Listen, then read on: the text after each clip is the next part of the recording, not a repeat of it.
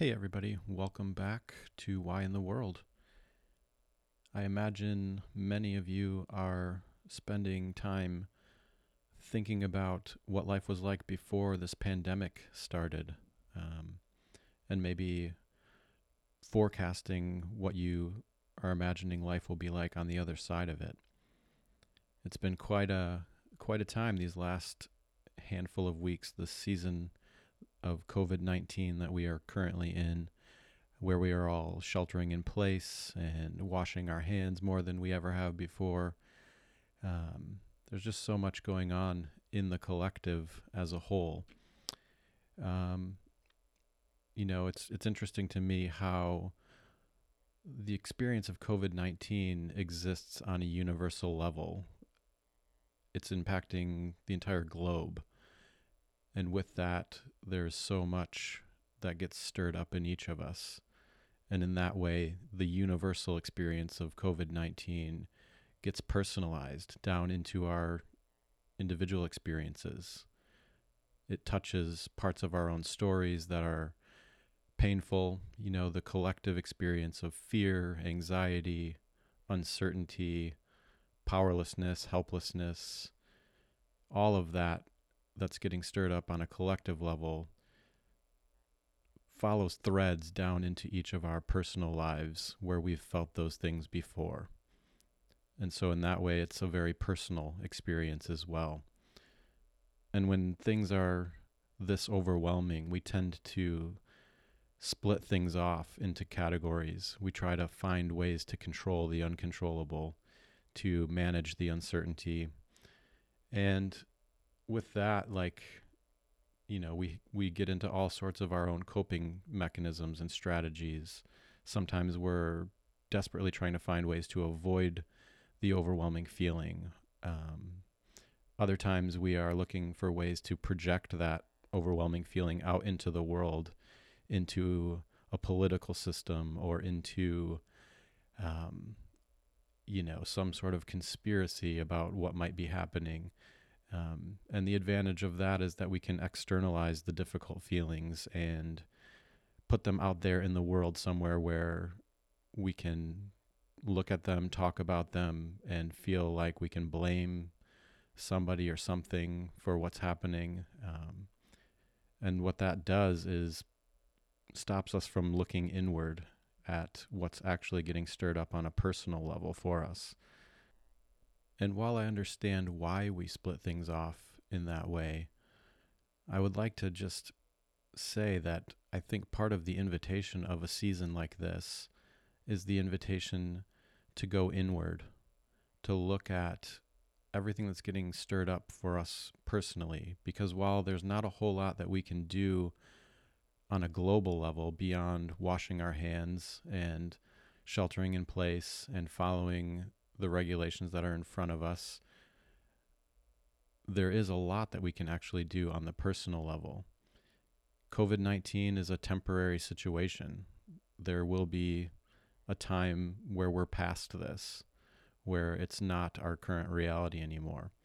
And so in that way, it's going to come, it's going to peak, and it's going to go.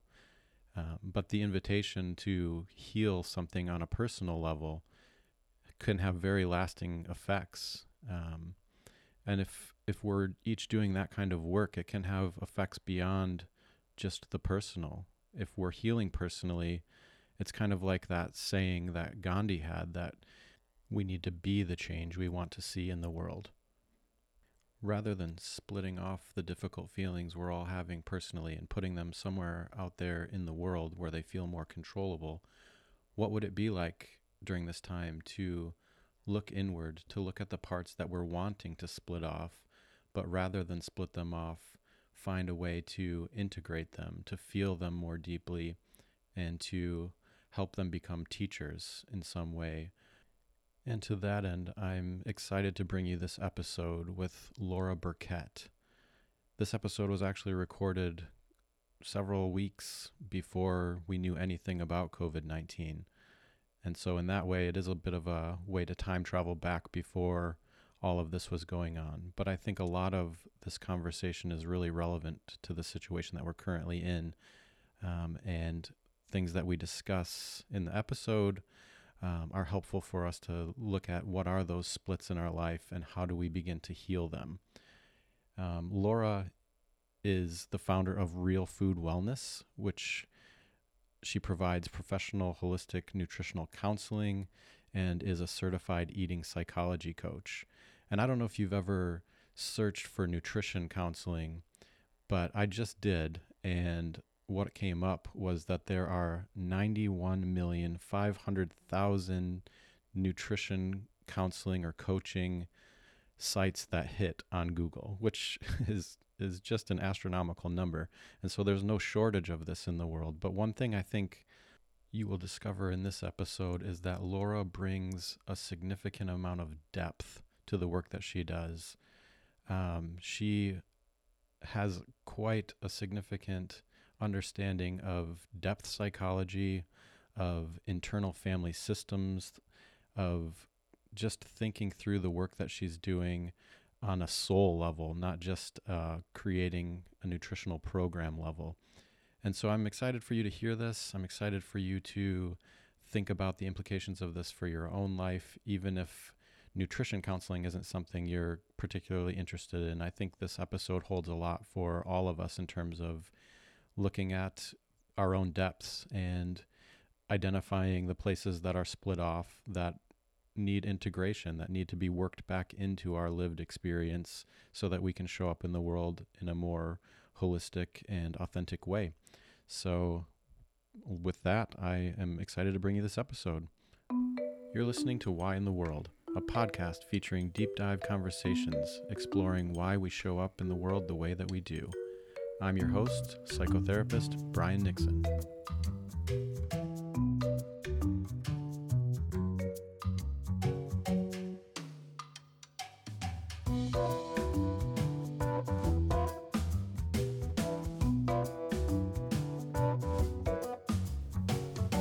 Thanks for coming on. Thanks for having me. Yeah. It's fun to sit down with you and think about sort of the time that we've known each other. I think it started in 2013, and I'm thinking about beginnings and like the beginning of this podcast, and having you on at the very beginning feels, I don't know, really interesting to me and fun, because when I first launched my private practice and left the agency I was working at in 2013, you're one of the first faces I remember seeing when we landed in that suite space together on Lake Drive, and each had an office in the suite and kind of had no idea what we were doing. So it's really fun to think back on that beginning as we're jumping into this beginning. Yeah. I was thinking about that too on the way here, and I was actually thinking, I was having that memory of how sad I was when you left that shared space that we had.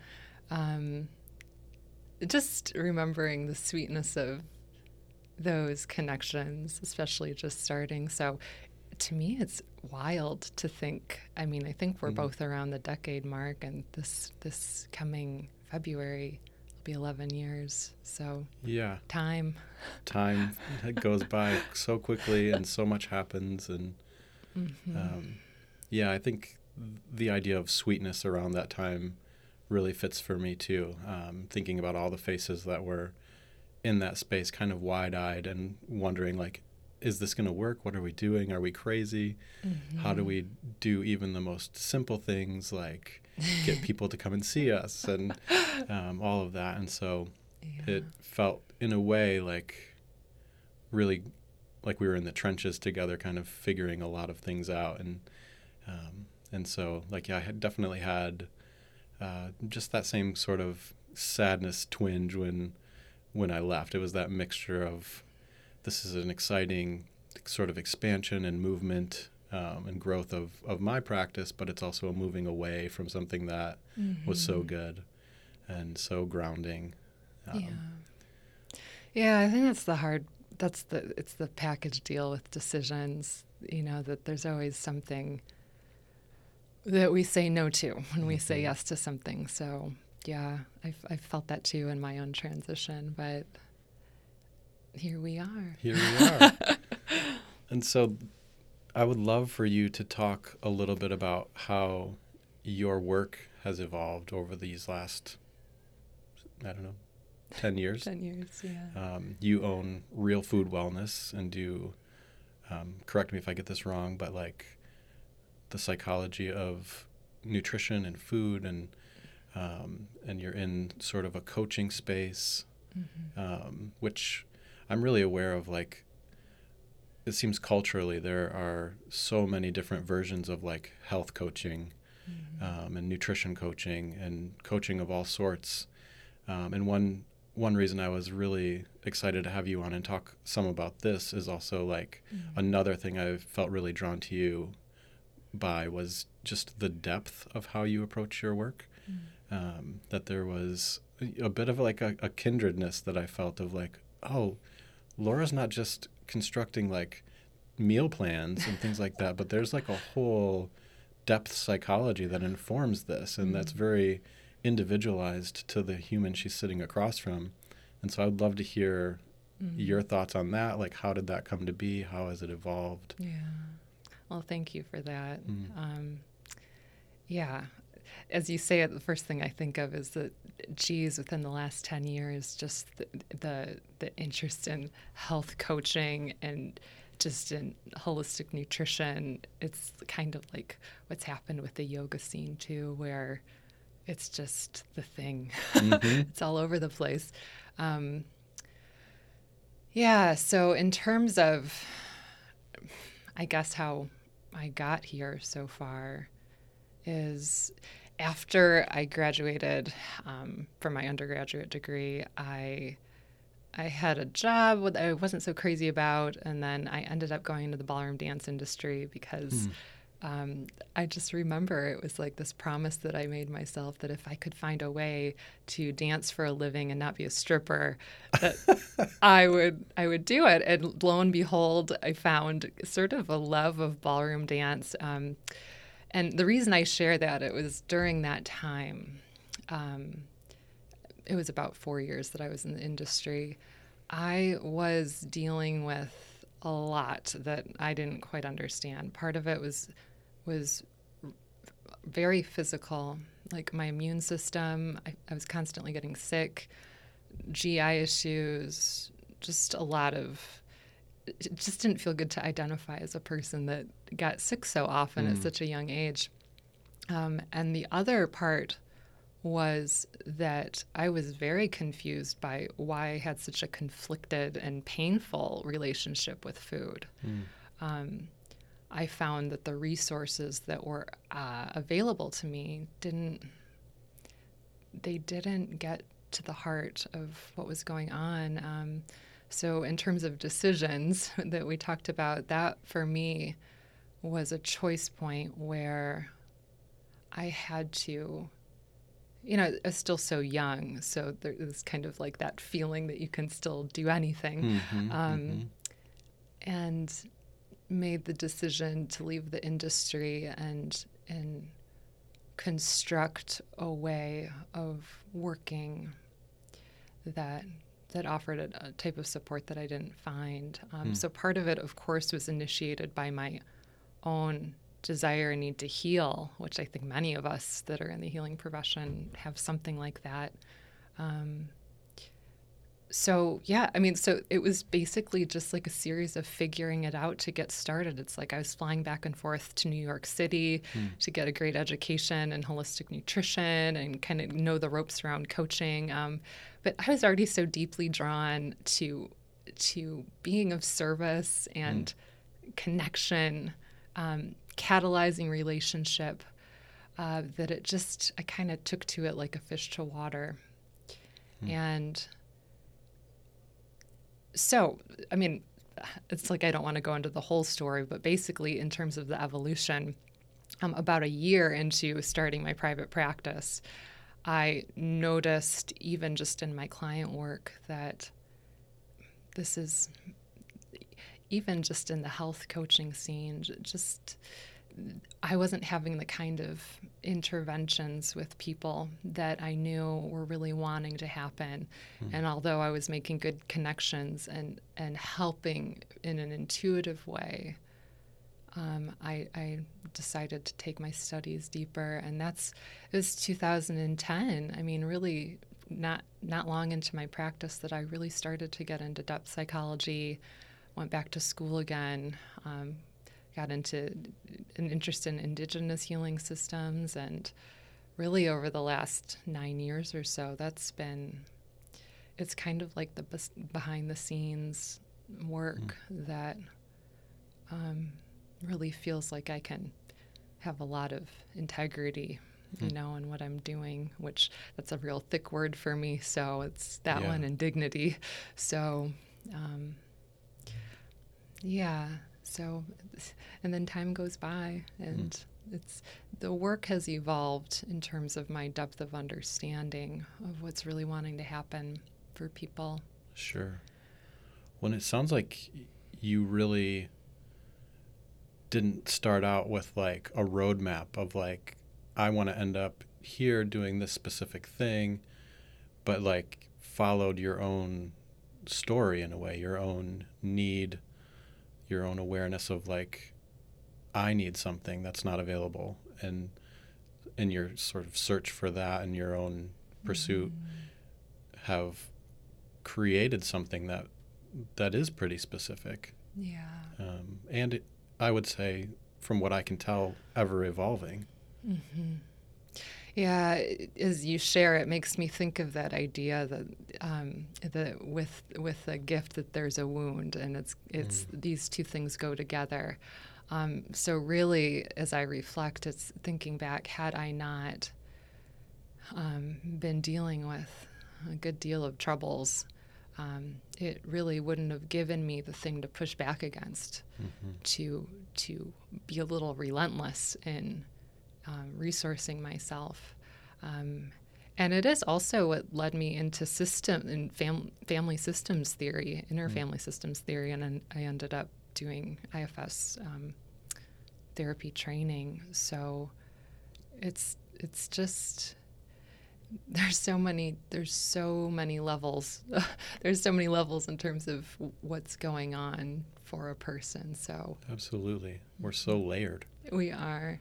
I would love to hear a little bit about the internal family systems. Like, what drew you to that? How would you describe what it is and how it integrates into the work that you do? Yes. So I guess the easiest way to describe it basically, I think it challenges the myth of the mono mind, that we're just, this is me, this is all of who I am. Because we notice even in our language, casual language, that we say a part of me felt like I wanted to do this, and next thing I know, another part of me is doing the exact opposite. Exactly. And that can feel like a crazy maker.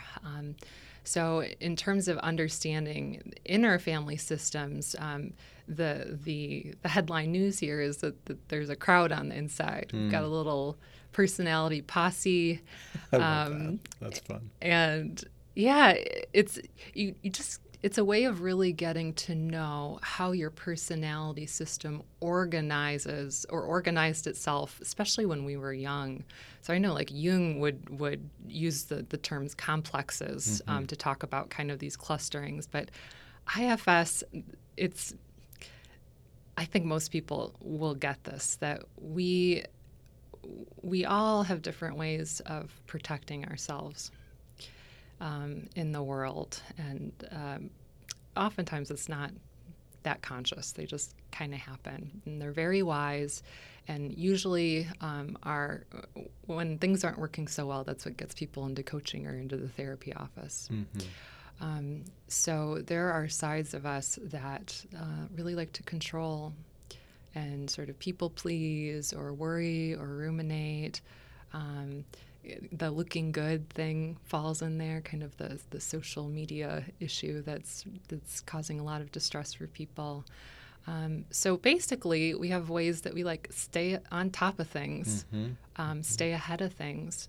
So we don't have to feel bad, basically. Right. Some of us have and this in IFS they would call managers. Some of us have like extraordinary managers. And then on the flip side, there are sides of us that get, I would say, not as good of a reputation. And these are truly the reactive sides of us that will binge eat, drink, sex addiction, overspending, disassociating, anything that is kind of like this knee-jerk reaction. And all that does is tell us that we just got a little too close to the fire there. Yeah. And then that stuff, the firefighter kicks on. And Yeah. so I think, anyways, I'm not going to go into the whole thing, but I think the point is that when people understand that there's actually inner parts of them at work, that they don't get as over-identified with, especially if they have a problem, that's all of me. Right. They start to understand this is just a part of me, and it's a part of me that can get help so that my whole inner world can readjust and I can enter life feeling a little more confident and calm and resourceful. So in terms of it being helpful for people working with their health or eating issues, I mean, we are somaticizers in so many ways, and a lot of people don't realize that sometimes our inner parts are responsible for symptoms we can't get resolved. Sure. And of course, maybe parts that are like wanting expression, but then like the manager that you mentioned is trying to keep us safe, and so shuts down other parts that are looking to be present or to make themselves known. Totally. Yeah, it's like it's when you really start paying attention, you can see you trip the wire, and then there's a sequence of events that happens inside of you, and it can happen within 5 seconds.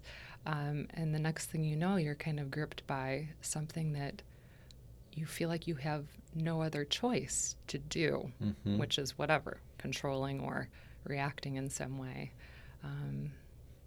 Almost like you can see yourself reacting to something, and there's part of you that's wondering like, why am I reacting this way? But you can't really stop it from happening. Like maybe in a relationship, the way you maybe get defensive or turn towards blame or whatever it is, that there is a part of you that's going, wait, that's not fully it. But that part is also sort of being held at bay, maybe by that manager or... Yes. Yeah. I mean, if you think about it, in our culture, we like managers. Managers get the goodies, they get the gold stars. These are the things that this is how we present ourselves out in the world. And we want to keep certain parts of us hidden. And this is about kind of getting all parts back online and giving the different parts of ourselves equal weight and value. It is a lot of work to contain oneself, to try and only live out one side of oneself. And for some of us, many of us, there's a point where you hit a wall and all of a sudden you're open to exploring these other sides of yourself. Ultimately, it's a really good thing. Yeah. But feels like shit on the front end.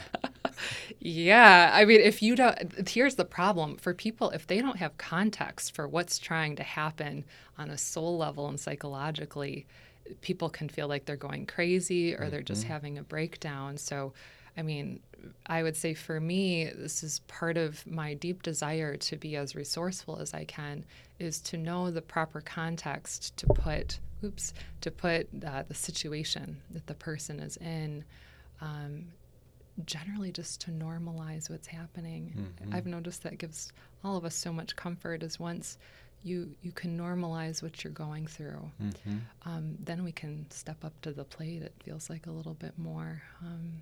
But when we don't know, that's generally when people start to feel scared or isolated. Yeah. Or asking the questions like, what's wrong with me? Or I'm just not myself. And there's sort of that like realization of it's sort of an over-identification with one part of you. Maybe another Jungian term would be like the persona that we put out into the world and want the world to see and would really like to to live as, or to like, this is who I am. Yeah. And so there's sort of that, like, I'm going to hyper identify with that and resist any other part of me that's not in alignment with that. Yeah. Yeah, and this is the great problem with not understanding that the persona, it's like our psychological clothing. We all need it. It is how we represent ourselves in the world, but the real issue is once we over-identify with that's who I am, it turns into this very strange game, not even a game. I think it's far less pleasant where we, without knowing it, we're categorizing like this is the real me and that's not the real me. Mm-hmm. And once I get rid of that, then I'll be the real me. Now, I notice that shows up for people even just with body and body weight. Once I get rid of this, then I'll be the real me. Right. Or once I get rid of this anxiety or this pattern that I have in my relationship, then I'll finally be the real me. And that, I just want to name it because that causes a great deal of struggling. So I prefer to play the devil's advocate position and see what qualities could that thing that you're trying to sever off actually bring into your life. Help bring more dimensionality to life. So you can see there's a more soulful feeling that this is not about getting it all cleaned up. Mm-hmm. And if that's the goal, that's a very hard road because it's actually an impossible one. Right. So, yeah, I mean, even as I share it, you can feel us going more into the heart of, what can be difficult and like kind of larger conversations. Mm-hmm.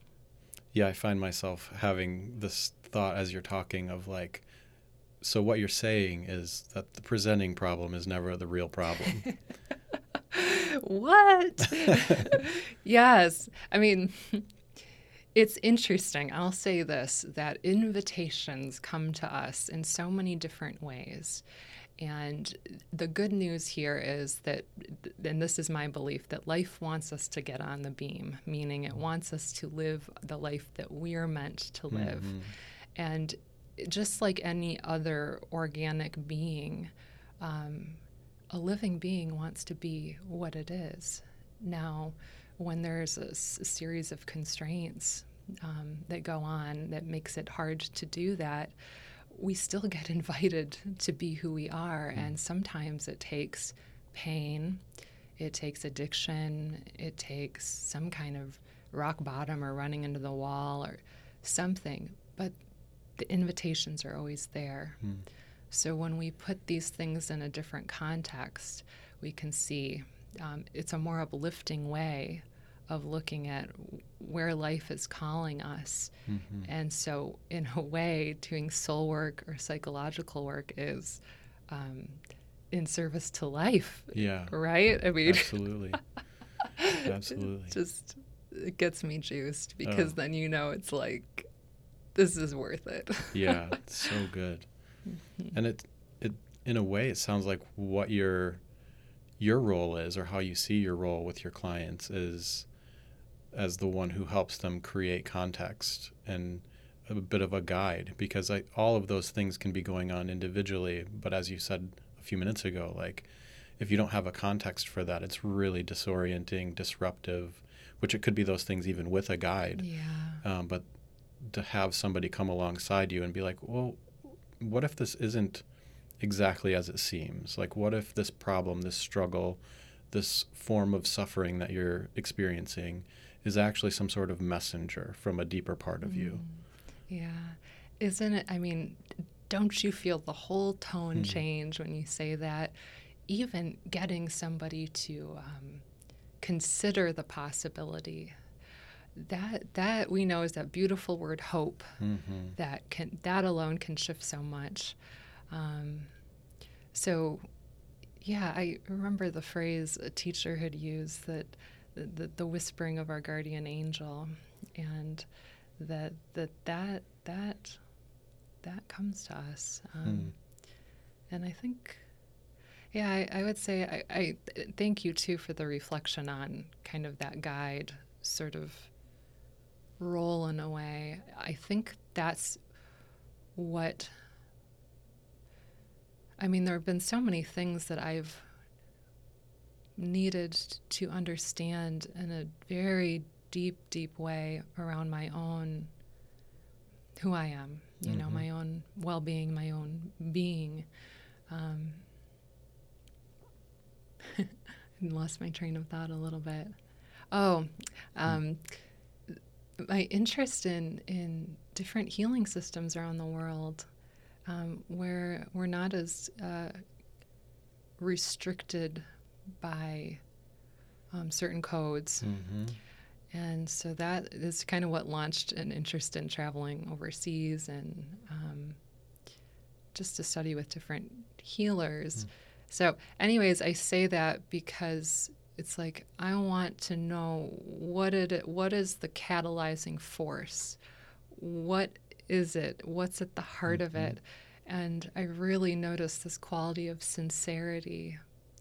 And I just think, you know, our roles as helpers and healers and guides, it's our own sincerity to the work. So it, yeah, I mean, this is kind of, I can feel random stream of consciousness a little bit. Just go with it. Yeah.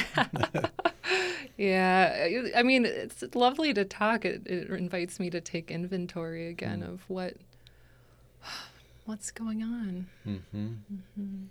Yeah, and there's just that real sense of like, to be that sort of presence to someone else, like you have to have a commitment to doing that work for yourself first, which really, like the idea of soul or depth, or even like engaging the unconscious parts of ourself, like, or believing that there is an unconscious part of ourself that it has some say and some control over the way our life goes.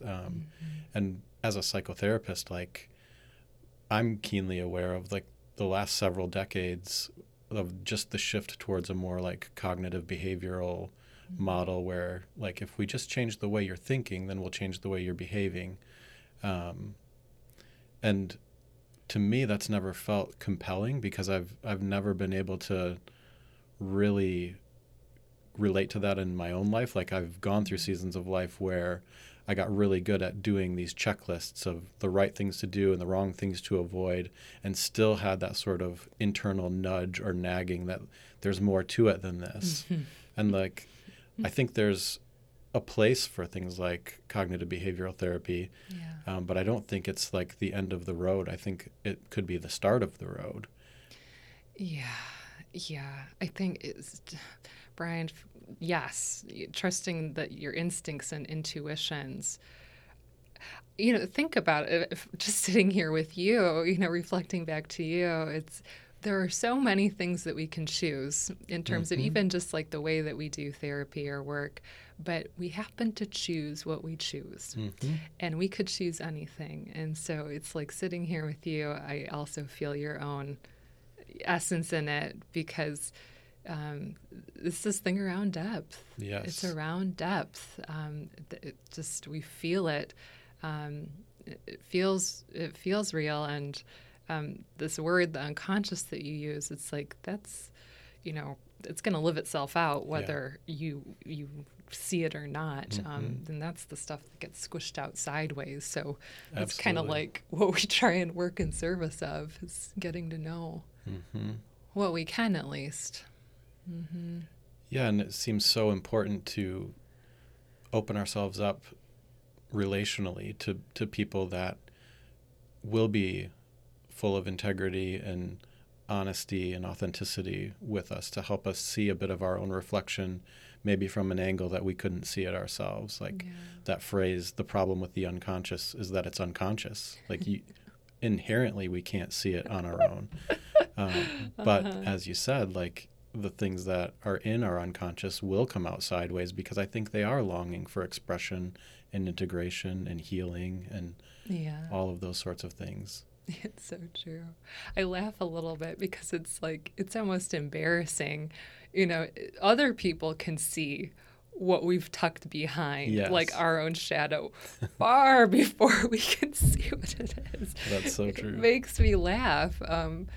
So, yeah, I'm thinking about that. But there's just so much action. There's just so much action there, and I remember reading something that Robert Bly had written that, you know, even in terms of the unconscious, if you're thinking about the shadow, he says the shadow is like a long bag that we drag behind us. Yes. And I don't know if you've read that particular piece. Is that his little short book on, like, I think it's called like A Little Book on the Shadow or something? It's an excerpt. It's actually in a big anthology, but Okay. it could probably be part of this book that you read too. And you know, that alone just kind of helped me understand that that's what we do, and that's what I did. I mean, I was dragging a very long bag behind me, and it takes a lot of energy to keep that thing closed.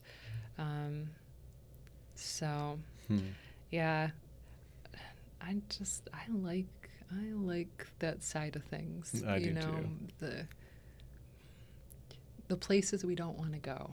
You know. Yeah, that's where the deepest invitations come from. Mm-hmm. And that can feel really scary and daunting for people, because I think there's such a way that we construct, again, that sort of persona or sense of who we are in the world. Like, I think the whole first half of our life, we're sort of bolstering our ego. Like, we're trying to create who we are in the world, and then to like bump up against this maybe shadow part of ourselves that's saying, well, that's part of who you are, but what about this?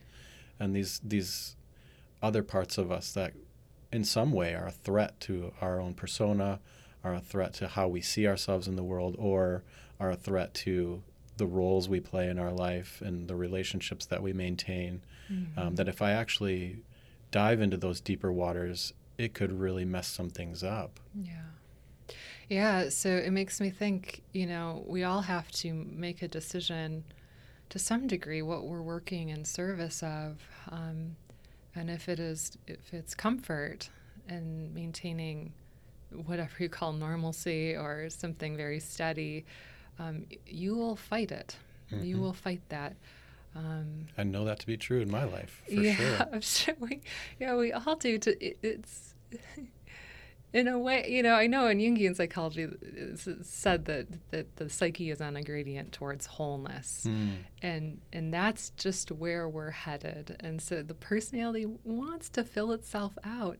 It's not a bad thing. But yeah, what you're saying in terms of the persona, that's actually the first step, is realizing it's such a small sliver of the personality pie, and you will go through hell trying to maintain that when all of the other aspects of you just either remain hidden or cause you a lot of troubles.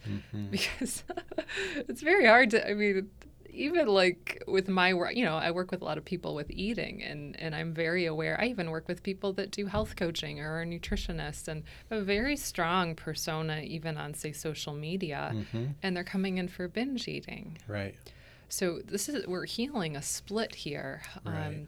The more we are attached to the persona, or whatever, this ideal version, the stronger the other side is going to be. So this whole idea of severing off the side that's causing you problems, it just doesn't work. Right. It only gets stronger. So anyways, I say that because even just understanding that, you know, it's like, who have I constructed? And just to know that it's, like I said, when I say psychological clothing, you know, you can take the clothes off when you realize it at the end of the day and kind of feel a little more you. I'm sure that for you, Brian, you know, it's like you and I both need to have an adequate persona, you know, to develop trust in the community and things like that. Yep. And we know that there are people that don't have a developed persona that actually need to find a socialized self to be part of the human community. So it's like, absolutely, it just depends on the person, really. And that it's not inherently a bad thing that you have a persona, that it is in service of something. And if you have no persona, it's almost like you've got third-degree burns all over your body, and any sort of contact with other people, the world, different ideas that are different from what you believe or that sort of thing just is excruciating. Yeah. Yeah. Yeah. The persona, I mean, this is how we get along. Mm-hmm. That's part of the socialized self. That's how and why we can do community Right. to some degree. I say to some degree, when we're in a human community of people that you can kind of take off the mask. Mm-hmm. To me, that's a little more ideal. But to get on with life, we all need, some form of Right. persona in the world. Absolutely. And as you're saying that, like, I'm thinking of a quote by Jung where I might get this a little bit wrong, but the gist of it is, until you make the unconscious conscious, it will rule your life, but you'll call it fate. Mm-hmm. And then you're like, oof. Right. It's just like a gut punch of like the way that I think I am in the world, or these things happen in life, or different things show up and there's conflict or there's whatever it is, and it's easy to kind of feel like life is just doing this thing to me, or why does this keep happening, or why do I keep ending up in these relationships that play out in the same sort of unsatisfying way. And often I notice with people that I work with, there's a tendency to say, well, that's just the way I am in the world, or that's just how things go for me. And that there's so much loaded underneath that, that is unconscious, and that can be, with hard work and, a commitment to openness and vulnerability, can slowly kind of come to the surface, and you start to see what was once unconscious. Like, you get a little glimpse, or you get an invitation from a deeper part of you, as you're with somebody that can hold that sort of space or invite that to come out. And from there, like, once it's conscious, you can start working with it differently. And then all of a sudden, what felt like fate isn't fate anymore. It's something much more dynamic or much more alive. Yeah, I get it. Yeah, it helps people not feel so doomed by some situation they're identifying with. Yeah, it's like simultaneously like super disruptive to see some of that, but also, as you mentioned, like, there's like hope embedded in it. Yes to both of those. It's wildly disorienting, and bang on. It's wanting to happen, and sometimes it takes a lot to get us to pay attention, but ultimately, it's so worth it. Yeah, that's why I go back to like the you got to know a lay of the psychological land here. That nothing is wrong. That this thing that's happening doesn't mean anything is wrong. Yeah, that's an interesting distinction, that something can be painful and problematic, but not inherently wrong. Yeah. There is a spiritual fortification that is required to step up and hang in that, to understand that this is unpleasant and right on. Not forever, but here for now. And there's a little endurance in it. Yeah. So it's like, gosh, no wonder why so many of us resist it. Every now and then you get this self-help junkie who's, all about it. But for the most part, the stuff that actually has a lot of energy that is causing issues, it's generally the places we'd rather not go. Right. So how does that play out in your work with your clients? How do you invite people into that? And I don't know if you'd feel, you can talk about that sort of theoretically, but I'm curious if you have like a specific situation with a particular client where it happened, and you could share some of that if you feel comfortable. Sure. I would say one of the one common thing in general that I notice is a split that's going on between the wanting to get it all cleaned up and kind of be perfect and get the diet looking good and the body looking just so. And the reason that they're coming in is everything else that's not that. Meaning whatever is going on behind closed doors, which is it could be a body image issue, it could be overeating or binge eating, or just kind of a one-dimensionality about eating and all that. It just is making life feel small.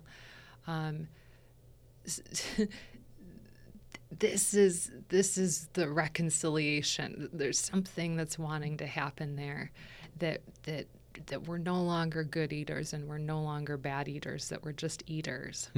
Now, for people that are doing this kind of work with me, that feels very, very difficult.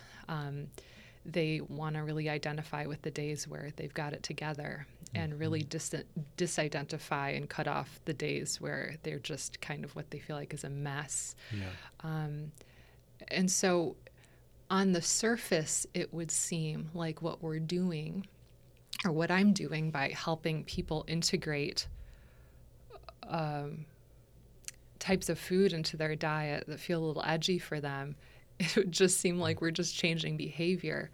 But and even through conversation, kind of like the download, the message in this is that we're able to hold both hands up together. It's not holding one hand up and dropping the other, or vice versa. Is that this is actually about just being human, and what it means to eat. So that's a big reconciliation that people are going through in terms of healing the split between an image-focused desire to the way of being in the world versus a more filled out way of being in the world. Because generally what's behind painful eating habits are really things that are just at the heart of human suffering around how willing am I even be able to be here? Do I want to be here? How do I let other people treat me? How comfortable am I with boundaries and saying my truth? How well do I even know myself? And on the list goes. So healing the split with eating is actually about healing the split in the person. Oh, that's so good. This is what I say, that's what I hold. See, for me, that's what can keep the work still alive, because to some degree, we've got to talk about fruits and vegetables because some people, want to improve their health. Yeah. But again, if it's keeping a hold of what this is all in service of, because that's the pattern that usually presents for people. Yeah. So are you explicitly talking about that with your clients, or are you just kind of aware that that's happening in the background, that we're healing the split with food and we're also healing this internal split within themselves? I would say I will do whatever it takes. So if I get a sense of this, I've got an intellectual type in front of me, they're going to like to be taught about how the inner workings are. They're going to want to know, so that they're in on it too, right? And then there's other people that no, they don't. It's not in service. So it's kind of an intuitive thing, but that's the reason why I'm so interested in catalyzing relationship. Is it's a creative thing. You've got to feel into what's happening, and what. It's language, the power of language. What can I say right here to start activating the kind of energy in the person that can hold the polarization and kind of start to mend the split. Yeah. That's the energy we want to invoke. You can do it a lot of different ways, but I find a lot of people most of us like to work on ourselves. We like to talk about ourselves and know what we're all about. So I think if it's done in an encouraging and uplifting way, people are on board. Yeah. And those can be major discoveries of I've been alive for decades and have never seen this part of me. Yeah. Yeah. And the heart breaks a little bit in Yeah. that it's somewhere there's a little tragedy in there, and that it's never too late to sort of pay out that side of life in some way. Mm-hmm. The invitations are always there, is the Mm-hmm. point. And I would say the good news is once you can get past the painful invitations, there's a threshold where invitations come in a different way through things like synchronicity or things aligning, or through inspiration. Inspiration is a huge one. So I just want to say that to clarify that invitations aren't always just out of pain. Right. And I'm sure you and I and people that are listening also can probably get that they can have both. Mm-hmm. There's, things that are painful that finally I'm being called to do something in a different way. But the sweetness of the glittery inspiration to do something, to create something, to say something a certain way, that's there too. So it's kind of like fear not. Yeah. Oh, that's rich. I know we're getting close to the end of our time, but I want to ask, like, do you have a moment in mind with a particular client that really stands out to you of like, that was just a really beautiful breakthrough moment? And if not, that's okay too. Yeah, just think about it for a moment.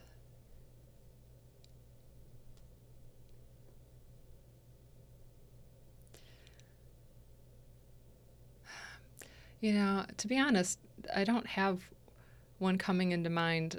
I have stories. Generally, it's the feeling. I have, I recently had somebody that came in, and it just seems like all of a sudden they got something.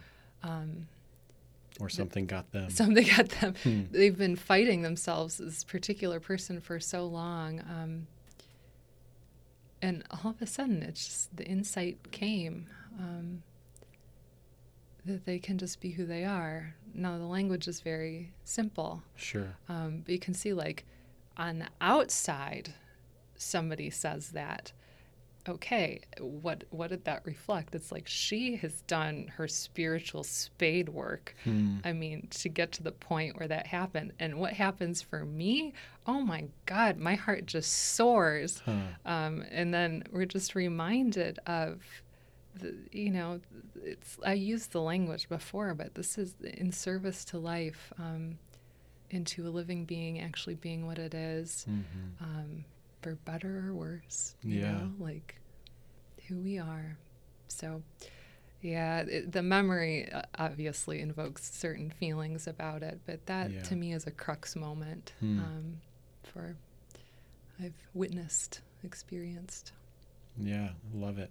Well, I'm grateful that you are in this community and doing the work that you're doing and inviting people to a deeper sense of awareness of the fullness of who they are. And because I do think that the more awake and conscious we become as individuals, the more the collective benefits from that. That we're really in the work of, not just healing ourselves or healing the individual in front of us, but we are in some way participating in the healing of something larger. Yeah. And that's a beautiful thing. It's a beautiful thing. Amen. Yeah. So for anyone that's listening, that it is like, oh, I've not thought about it this way, but this feels really like something is stirring in me now, and I want to pursue this a little more. Like, and they wanted to work with you specifically, how would they find you? Like, Generally, it's through telepathy these days. yes. Or shared dreams. I did notice that you levitated on your way in here, so that was cool. It's so funny, the sweetness of my website. It's like 25 Real Food Wellness. It's the same website, so you can always find me at realfoodwellness.com. I would honestly say that's the easiest, simplest way, and there's a contact page there. So, Great. but I'm around. Okay. And you work a couple of days a week in Grand Rapids, and then where else are you working? I'm in Grand Rapids. I had an office in Niles for a while, which is Southwest Michigan. But I found that between doing a couple days here, well, 2 to 3 days here, and then a couple remote days, is generally how I'm working these days. I do intensives too, so those are a few hours, and those I've done out of my home in Southwest Michigan too, and also in Grand Rapids. So there are many creative ways to connect. Yes. So it's not one cookie cutter way of working with Laura You Burkett. know me better than that by now. Yeah. Yeah. Well, what a joy to have you on. I'm so grateful that you carved out some time to come and have this conversation, and it's fun to think back on how it's unfolded today. So I think so too. Well, thank you so much for having the time. Absolutely. Mm-hmm. Thanks for coming on. Thanks. Well, thank you for spending some time with us today. I hope that you found this episode to be encouraging, that you will find some spaces of hope amidst this COVID-19 situation we find ourselves in.